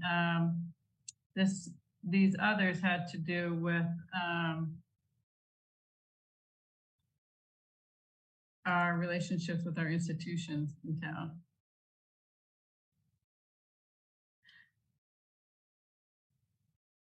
And there were some, I mentioned that I felt as if the plan was a little short on some of the sustainability and climate change and climate resiliency. There's a couple of them here that we can look at a little bit more and see if there's enough there or if that's really one of the things that needs to be more focused in an update. All right, so I kind of went through some of that and I kind of throw it open for people's suggestions and ideas about our priority. I put everyone to sleep, I see. No. I'm reading with my old eyes. I happen to think that our sustainability goals are super important. Although I'm not sure what the strategies are for implementing them. So I'd love to see those discussed along with our inclusivity and belonging goals, which I think have been, you know, a source of consternation and, you know, are just an ongoing challenge in a town where there is a lot of diversity in socioeconomic backgrounds, ethnicities, nationalities, language spoken at home, all the things, right? Okay, I think what we could do with that, Regina, is say, let's say pick one of those that we would focus on in our next meeting, is like really understand what's in the plan, see if there's work to be done from within the plan itself. And then if we feel as if the plan doesn't address it adequately enough, tag it for something that's should be addressed in an update. Okay, so well, those are my two suggestions. I'm curious what other people's are as well. And I think on the sustainability front, we should definitely ask staff to chime in on that as well, because I know Josh has been working on that. And so, Josh, we don't have to do it so much tonight, but if you want to say a few words about that tonight, you're welcome to. Thanks, Cheryl. Yeah, I mean, the sustainability elements in the master plan are very bare bones and very broad, in part intentionally, so that it would leave room for a wide array of sustainability initiatives to be considered part of the implementation of the master plan. But even since 2015, our understanding of the severity of the climate crisis, as well as the need for action, has certainly been more deeply understood. So I really think there's room, especially as you discuss later in the meeting on potential sort of updates to the master plan, very, very targeted, potentially including specific emissions emissions reductions and dates that we would like to see those emission reductions could certainly be part of that. We just got confirmation earlier today, in fact, that our microgrid feasibility study that we're working on with the folks at Winter Valley has been approved pursuant to a couple little administrative scope of work changes. So we're working on some sort of real deep alternative energy projects, not just sort of advancing solar, but really building in deep climate resilience rather than just mitigation. So I really think that you can consider targeted emissions reduction dates as well as fleet electrification, adoption of specific zoning changes to accommodate more sustainable development and the like when we're considering our update.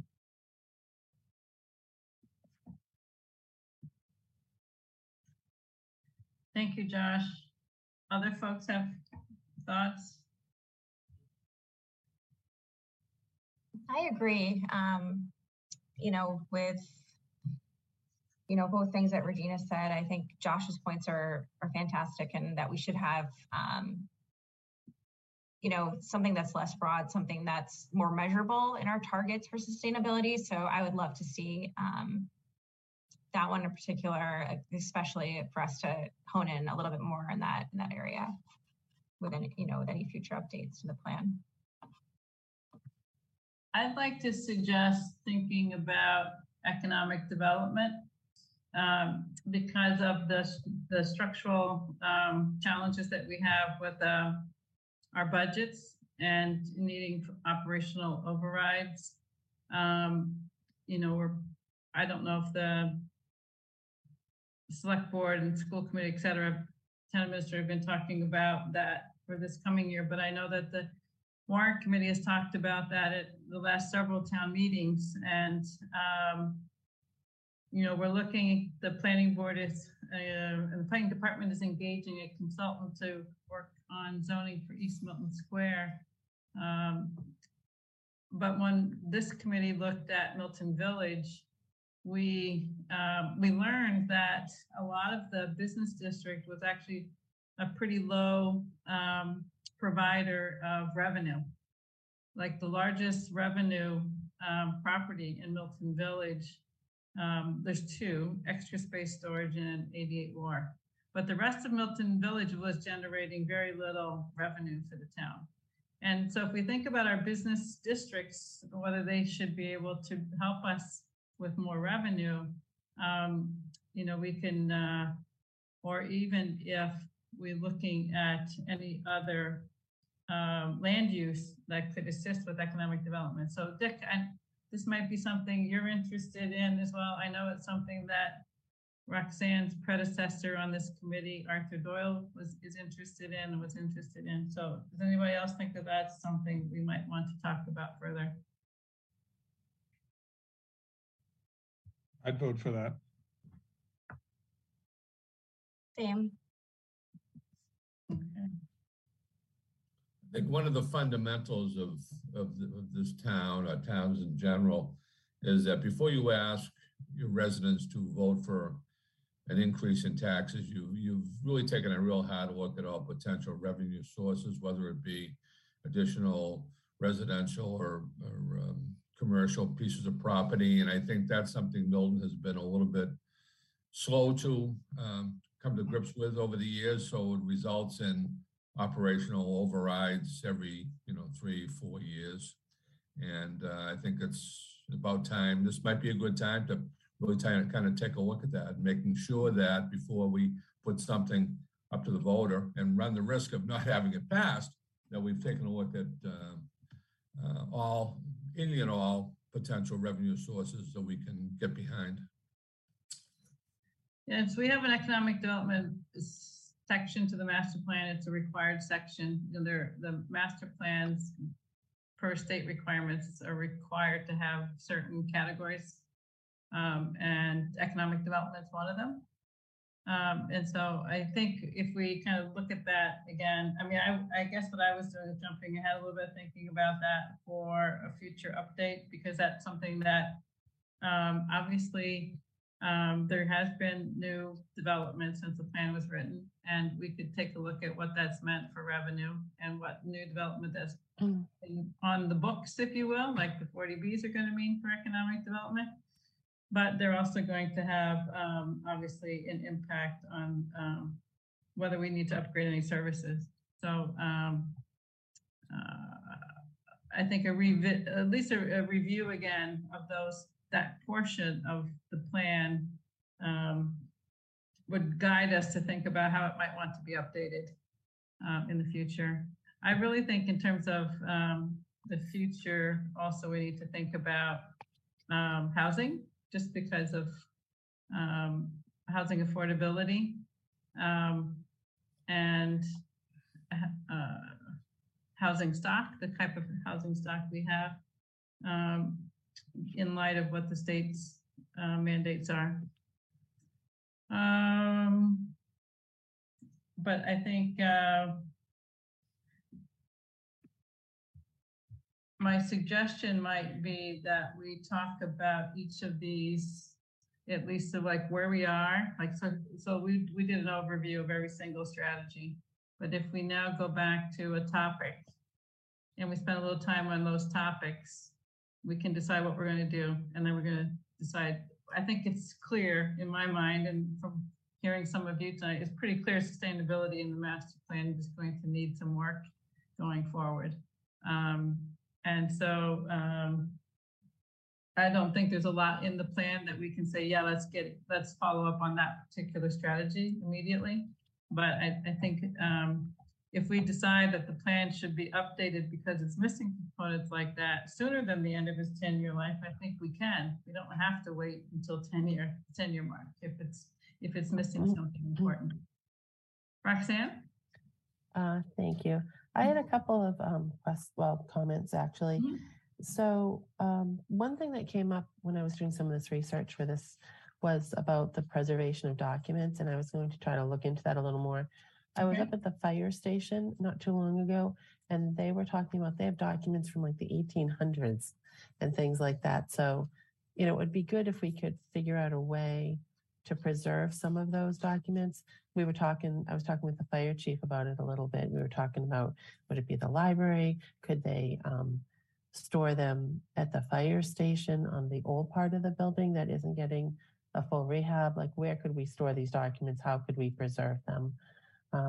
Because some of these things can't be scanned, and they're really cool because they're very old documents. And so you don't want to lose that history. So I think with a library, even if there's a place there. So I think we have to investigate that a little bit more, and I'll try to look into that a little bit more as well. But I think that's Roxanne, on that one, if you don't mind, I think the Forbes House Museum hired an archivist, or maybe they were able to get a grant to have a donation of archivists who kind of advise them on historic documents there.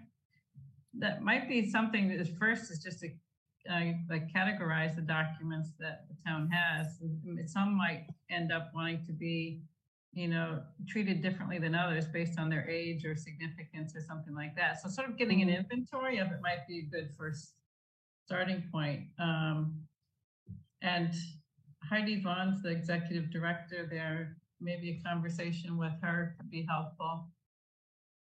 Yeah, I had brought this up with Sue Galvin at one point, and she had said that many years ago she had actually gotten some quotes from some specific agencies or whatever that do this type of work. So I might try to circle back to her as well on that, and just to find out a little bit more. And so I think that's interesting. I think the parking study that we're doing with regards to the town center, because that involves a lot with the use of the town buildings, as well as the parking study over there for the library, which offers a lot of programming. So I'd like to see what comes of that. And I know that there was something that we talked about with food and the food insecurities. I know the health department's doing something with that grant, but I know many years ago I was I was one of the original people that dealt with the outdoor classrooms at all the schools and helped found them. I don't know what's going on in terms of the schools with that now, but that would be a great opportunity there was curriculum for all of that and so forth for the kids to do growing of vegetables and things like that. And, they could donate some to the food pantry and things like that. So I think there's a lot of unique, interesting things that could be done on that aspect as well.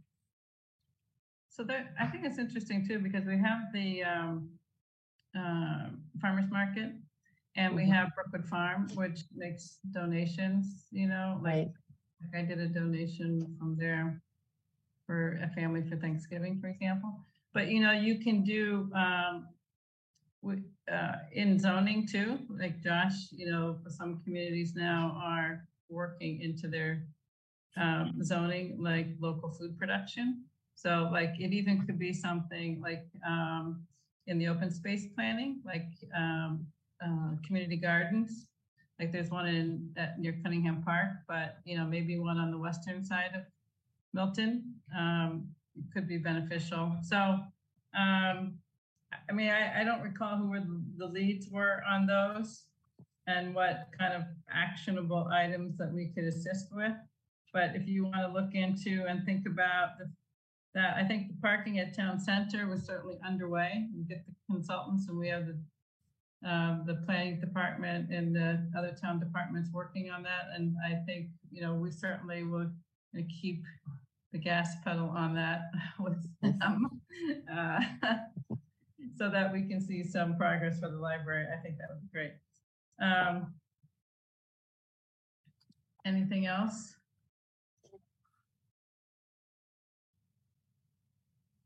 All right, so I would